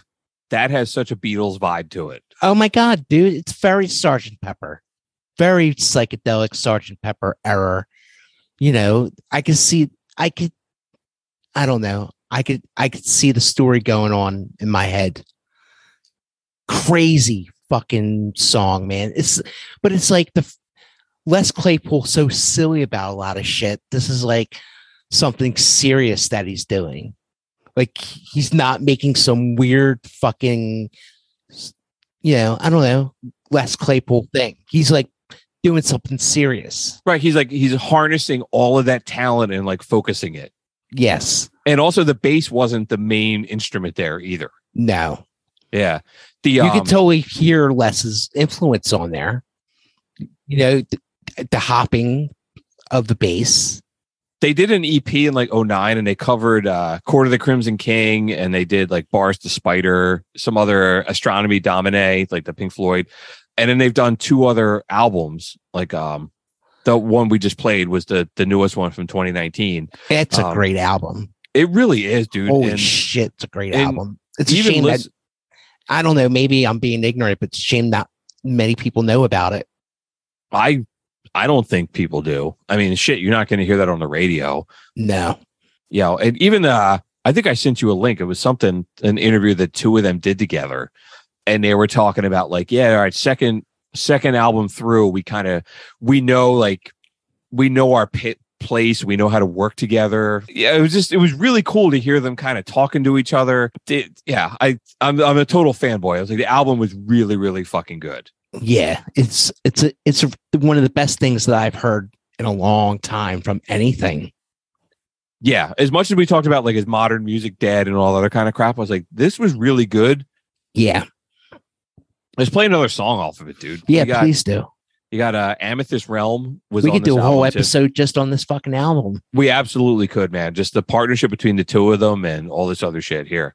She called out to the empty room. Whoever's there, I want you. When the impossible happened, our very first fantasy.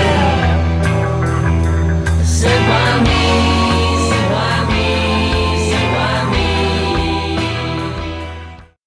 Man, it is so good. Had these headset on. Yes. Hear everything that's going on in there. Holy shit, it's amazing. Yeah, it's like even when Les Claypool was just singing it, like his voice is in the background, right? And everything he does, he's front and center. The bass is front and center. It's kicking you in the nuts. This is, man, it's just he blends in.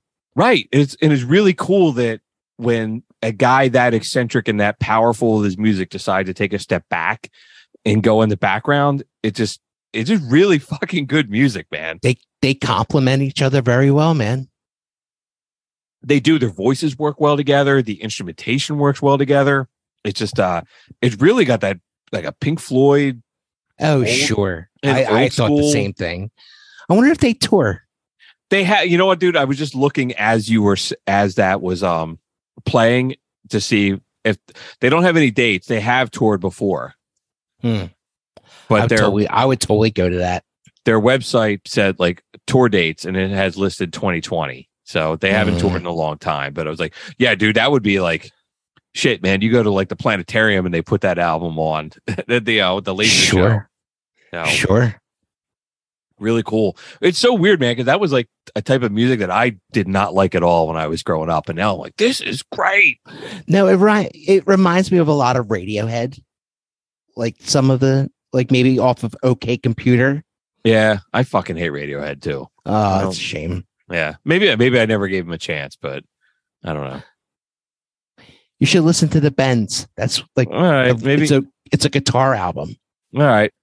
That's, maybe something that I've gotten older I would appreciate. I can't stand Tom York's voice, but that's okay. That's okay. Hey, I'm open to, this is shit I never would have liked 20 years ago. And now I listen to it. I'm like, oh my God, this is the coolest stuff we've uncovered doing the show. So this is some other level stuff. And it's like, why don't people know more about it? Right, because you would never hear that on the radio now. No, it's too out there. Maybe you hear it on the World Cafe Live. Right, like XPN, the indie stations, some college rock stations. But other than that, and again, man, if Les Claypool wasn't famous from Primus, he wouldn't have the pull to be able to like, I'm going to do this psychedelic album with John Lennon's kid. Right. So, well, I hope our listeners give it a chance. Go to Spotify and listen to it. The whole album, it's great. We'll have to promote the shit out of it. It's on our social media. I really, really enjoyed discovering that. So, all right, cool, man. I think that might be it for Primus and Les Claypool. I have so many fucking second thoughts. Wait a minute. We didn't talk about one of the funniest things I think Les Claypool did.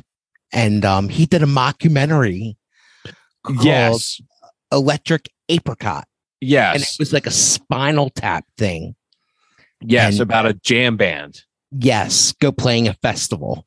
Yes, I watched about half of it today, and then it sucks, but I got sucked into work and I couldn't finish it. But I mean, it's funny if you're a musician, and like I can totally appreciate like the whole Spinal Tap feel to it, but it's something different he did. Les Claypool made a movie. Dude, that movie's been out so long, I rented it at Blockbuster. You said that today. You missed it. That's how long it's been around.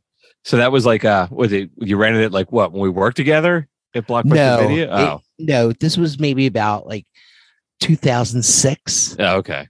Yeah, dude, it was like, so it's like a fake, but it was also had like Bobby Weir from The Dead were in it. Yeah, like Warren Haynes is in it. Yeah, so they're playing like themselves. If you're a Grateful Dead fan, if you're an Allman Brother fan, if you're just a jam band fan, I think you'll appreciate Electric Apricot.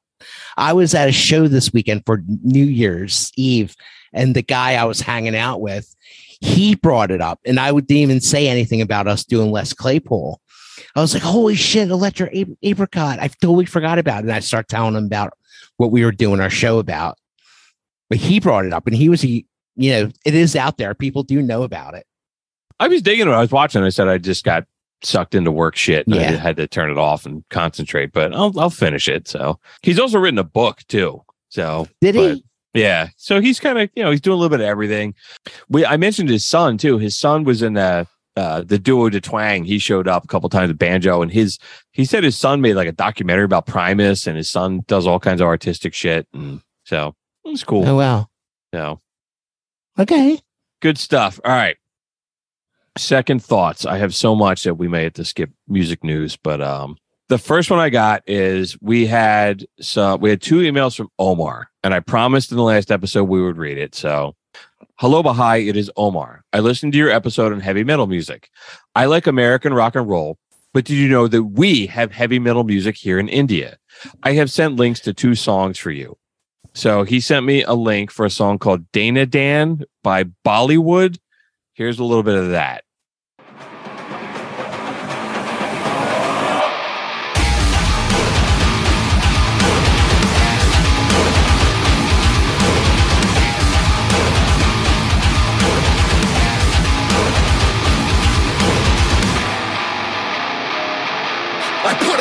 To the face of a rapist, and yeah, I take this for the viewing pleasure of the nameless faces he disgraces. And yeah, one day I may change his kind with my mind, but I won't bow to the beast, never make peace and feast on if you're gonna let it eat to the white peanut butter. Okay, so that's I like it. I'm watching on YouTube, and it's like the one of the guys he's very traditional Indian, like a turban and some other stuff. So it was called Bloodywood. I'm sorry, it's not Bollywood. Excuse me. And then he sent another one by a band called Cryptos called Force of Danger, which is another Indian heavy metal band.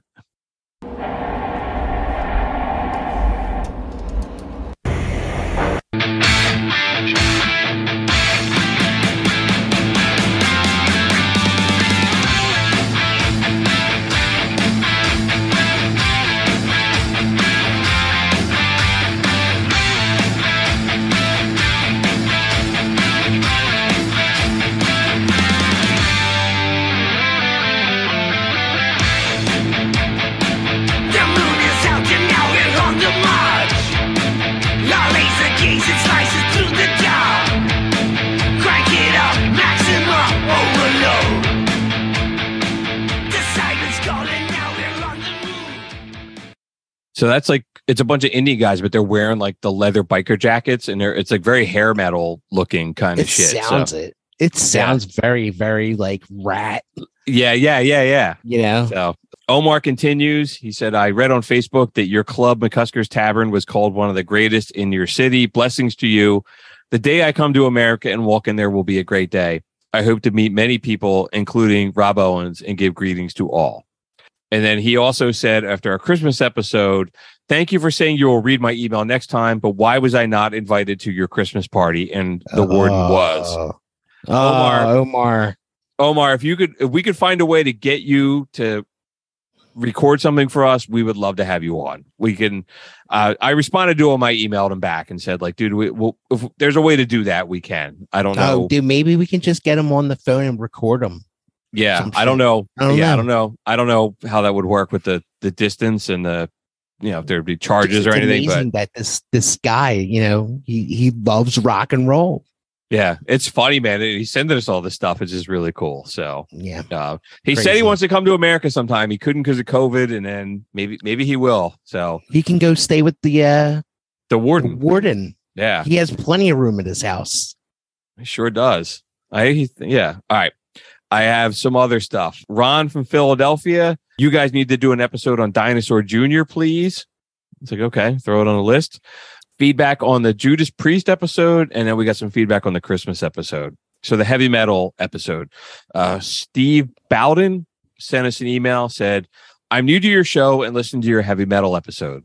You covered all of the big ones. You talked about Dee Snider testifying before Congress, but you didn't mention Judas Priest being sued for having subliminal messages in their music that allegedly caused people to kill themselves. I haven't listened to the show on thrash metal yet, but I'm going to start it next since it seems like part 2 of the heavy metal story. All right. So that's kind of that's a fun topic, but 1985, 2 guys got really drunk and high and they shot themselves in the fucking face with a 12-gauge shotgun. I remember this happening. Yeah. And shame on us, man. We should have mentioned this when we talked about heavy metal. Hey, we only have so much time to mention shit, man. Right. One guy died instantly. The other guy blew his goddamn face off, but he lived for like 3 years. I remember being on like Jesse Raphael, whatever the hell it is, and he was all banged up. Yep. Hey-o. Yeah. The families wound up suing Judas Priest, saying that there were subliminal messages hidden in the music. And after that like was so ridiculous. Remember that? Like all the satanic panic of everything. And after a 6-week trial, a judge dismissed the case. So, all right. Remember they all went to court and Rob Halford like sat on the stand and sang the lyrics to it? Yeah. Yep. And then we got some feedback on the Christmas episode. Hey, prisoners, this is Gary, the one you call quote unquote comic book guy. I've written in before about some information you got wrong in the past, but this email is about something else you forgot. I was listening to your Christmas show, and I can't believe you didn't mention the Ramones. They have a song, Merry Christmas, I Don't Want to Fight. Didn't you guys put the Ramones as one of your best American rock and roll bands? Ryan, you call yourself a punk rocker? Sorry, guys, but you seem like posers when you drop the ball like that. You can do better. Well, wow. Thanks for listening, dude. No, I appreciate him being honest. We did fuck up and forget the Ramones, but hey, sorry, dude. I mean, we can't remember everything. I mean, right. Shit. I mean, give us, next year we'll have a better Christmas story. Maybe we'll have a play. Who knows? with Johnny Ramone, Yes. Joey Ramone, and all those guys. So, and then we got another email from Danny Smith. So he wrote us in about our History of Metal episode as well. He said, metal is American. Well, let's back this out. Metal is a version of rock and roll, which is a version of the blues, which is American, but it's very much have African-American influences. It seems less Zeppelin and more pioneer of hard rock with a bluesy influence. Black Sabbath did not consider themselves metal.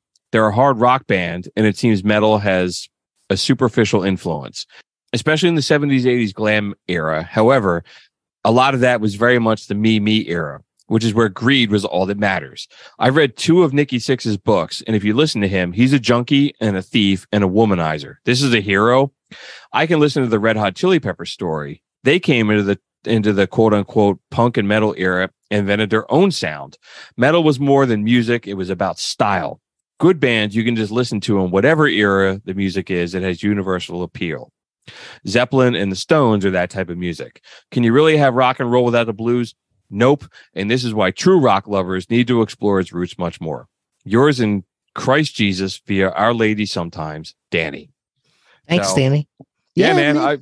You're right. I wrote, yeah, we went back a couple times back and forth over email. I wrote him back. He wrote me back. I should offer him to send some stickers, man. If you're listening to us, you want to drop some of the email with your address, be happy to send some stickers. But always down for the conversation, dude. And I appreciate him saying you got to keep exploring those roots of rock and roll, which is we're constantly which is great. doing that. We're trying to do. We're always trying to do that. I appreciate you listening, Danny. Thanks for contacting us. Any kind of feedback, we love. Yeah, dude. Somebody wants to blow us up. I don't care. Some people keeping us honest, man. Guy. No, comic book guy. Right, I'm not mad about it. Right. Telling us we missed the Ramones. We're like, fuck yeah, dude. We missed the Ramones. Yeah, we are made a mistake. posers. Right. Fuckers. Absolutely. All right. Yeah, dude. We'll skip music news. We've been talking for almost 2 Was hours. there anything good in the news? The Foo Fighters said they're going to keep going. They don't know what they're doing. Yeah, we don't talk about that. And Courtney Love said she was originally supposed to be in Fight Club, and she got kicked out because Brad Pitt said he wanted to make a movie and play Kurt Cobain, and she said no. And then suddenly, hours later, she was fired from Fight Club. But all the people sucked in that movie. Well, and all the people in Fight Club said she was never given a job on Fight Club, so I don't know what the fuck she was talking. She's about, all making she's just getting her name out there. Right. That's all I had, man. It was it was a slow news week anyway with the holidays and all those kind of shit. Sure. Yeah. You did have a really good pick for the electric chair this week, though. You messaged me today. You're like, we got to send this song to the electric chair. And I was like, oh my God, yes. Oh, dude. Just play it. We won't even have to give it an announcement.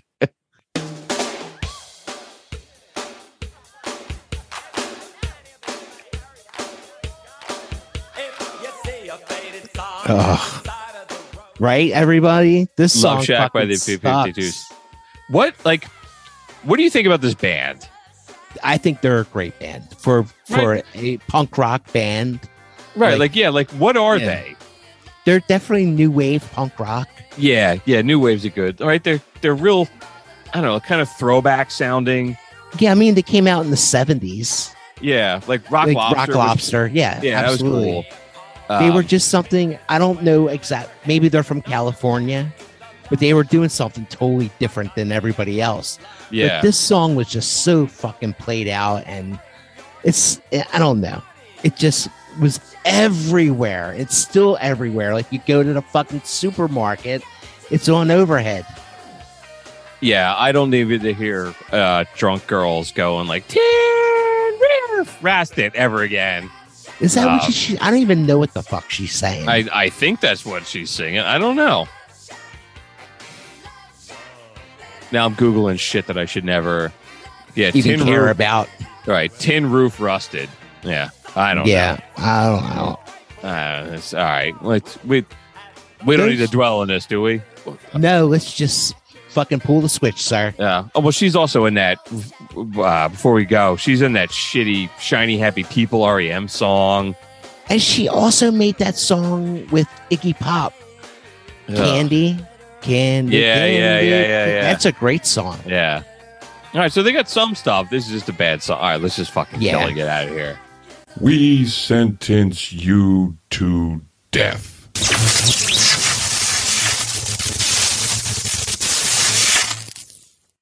Yeah, it was a good one. Yeah, man, I come up with all the good ideas for this show. You got to hear so much bad music at the bar. I can't imagine. Dude, some dude's been playing like Zach Brown band, and he's like, "What? You don't like country?" I was like, "I like country before they start going to the beach." You know, like fuck. John Wayne never went to the beach. I remember he was storming it with the rifle. I remember telling you I was going to see them, and you're like, they fucking suck, dude. They do fucking suck. Just listening to them recently, I was like, all right, I got nothing better to do to talk to this dude, and I'm going to listen to this song. I'm like, this shit fucking sucks. It's poser music, man. Like, I can see poser fucking jock dudes going out and fucking wearing cowboy boots and cowboy hats to fucking the Zach Brown band. It's the Jimmy Buffett crowd and the but like, you said before, country music. Yeah. Country music and going to the beach. I don't get it. Yeah. There's a couple other like fucking no, it's a whole cultural thing now. Yeah. The Cowboys at the beach. Yep. The fucking not Jason Aldean, the little short guy. He plays he's got No Shoes Radio on Sirius. Kenny Chesney. Kenny Chesney. I mean, he plays like Lincoln Financial Field. He plays like football stadiums. God bless him. Yeah, like but it's all that. But it's country music that's not country. It's like pop music with a twang. Yeah. Talking about drinking margaritas on the fucking beach. Yeah. Country music has definitely gotten really you called it Bon Jovi country for a while. It's Bon Jovi country. Yeah. I mean, I think that's a downer for Bon Jovi, you know, but I think all these country bands, these guys looked at Bon Jovi and was like, oh, I can kind of like image his image and I can do my fucking rock and roll image, but I'm totally lame country fucking music. I listen to more country now than I listen to any other like modern music, but something I was listening to last week, they were playing some countdown on Sirius. They were like the 20 best country songs of the 90s. And I like, you know, I didn't listen to this shit then, and I was listening to it. I'm like, man, this is completely different than what country music is now. It's just unreal.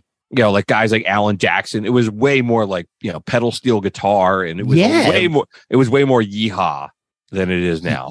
Yeah, I don't like it at all, man. Yeah. I don't like any of the country music that's going on right now, except for like there's a few things out there that are like outlaw country that's going on. People bring the attention to me down at the bar when I talk about it. There are some cool little outlaw country bands out there, but they're like little punk rock bands. You have to search for them. Yeah, there's like Sirius has got that country outlaw station that's sometimes they got some cool stuff. That like Mojo Nixon's on there all the time hosting. Mojo Nixon. Yeah. Elvis is everywhere, man. Yes. Elvis is everywhere, man. Yeah, he hosts on there all the time, and sometimes he plays some cool, like whatever the hell they call it, like cowpunk, like that kind of like right country punk music kind of put together. It's kind of cool, but you know, I don't know. We'll put it on the show list. Maybe we'll get around to it. So I know we talked about doing outlaw country for a while. That's a lot of work. That is a lot of work. And that's a lot of real like cowboy shit that people may not care about. I want to do a flat out country episode, like maybe the beginning of country. Like I know we're going back to the 1800s, right, and everything like that, but the storytelling of country music is what I find interesting. Yeah, and I was saying before, man, like I think I threw that out last year. Like the Grand Ole Opry was coming up on like its 94th year of like every Friday night they broadcast from the Grand Ole Opry, and it was like, you know, it's such a cultural thing. You know, like what that means and all the people that played there, and if you're a member of the Opry and all that other kind of shit. So, you know, they really call it like a church. It's like it's the mother church of country music. So, yeah, there's a story in there somewhere. I think we got to find an angle beyond like country music. You know, it's like fuck, you're gonna do 200 years of music. We got ideas. We ain't going anywhere. 2023. We got a bunch of ideas. I promise you, we're going to have some good stuff this year, guys. We got all kinds of stuff. So, all right, man, I think that is a wrap for episode 55 and the debut of season 3. Thank you so much for spending the last few hours talking Les Claypool with us. If you want to hear the full versions of all that stuff and all those projects we talked about, if you want to hear all the full versions of all the songs and all those projects we talked about, there's a link to our episode playlist in the show notes. You can also go to the show notes and find links to our Facebook and our Twitter accounts, our website at prisonersofrockandroll.com, and our email address at show@prisonersofrockandroll.com. And if you're ever out in Philadelphia, you can stop by McCusker's Tavern at 17th and Shunk Streets. So, we love getting feedback. Like Ryan said, man, whether we don't care whether you tell us that we're great, or you want to tell us that we're missing something, or you want to throw an idea at us. We've got some shit. We've got a handful of show ideas. We got to get cracking. Yeah, man, we got a responsibility here to bring the entertainment to the people. Right. We're here to educate and entertain. So I think that's it, man. We'll be back in 2 weeks with another episode. Keep on rocking. Peace out. I'm just a prisoner!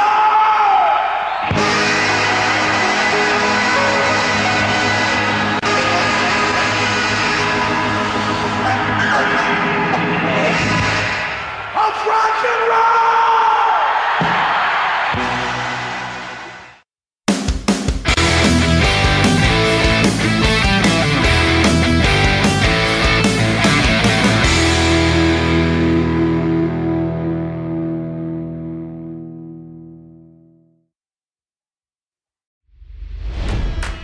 It's NFL draft season, and that means it's time to start thinking about fantasy football. FantasyPoints.com features industry-leading experts and prognosticators using proprietary hand-charted data to help you score more fantasy points. FantasyPoints.com is the place to go for whatever kind of fantasy football you play. Whether you play fantasy football, daily fantasy sports, or do a little bit of everything, Fantasy Points has the meticulously researched content to guide you to victory. And why wait for the fall? Fantasy Points also covers the new spring football league, the UFL. Join the guru, John Hansen, Scott Barrett, Joe Dolan, and other massive names in the fantasy football universe with an exclusive offer. Use code Pantheon for 15% off any Fantasy Points package, including the all-in package, with access to every article, tool, and data nugget that Fantasy Points has to offer. That's FantasyPoints.com and code Pantheon for 15% off at Fantasy Points. FantasyPoints.com, code Pantheon. Score more fantasy points.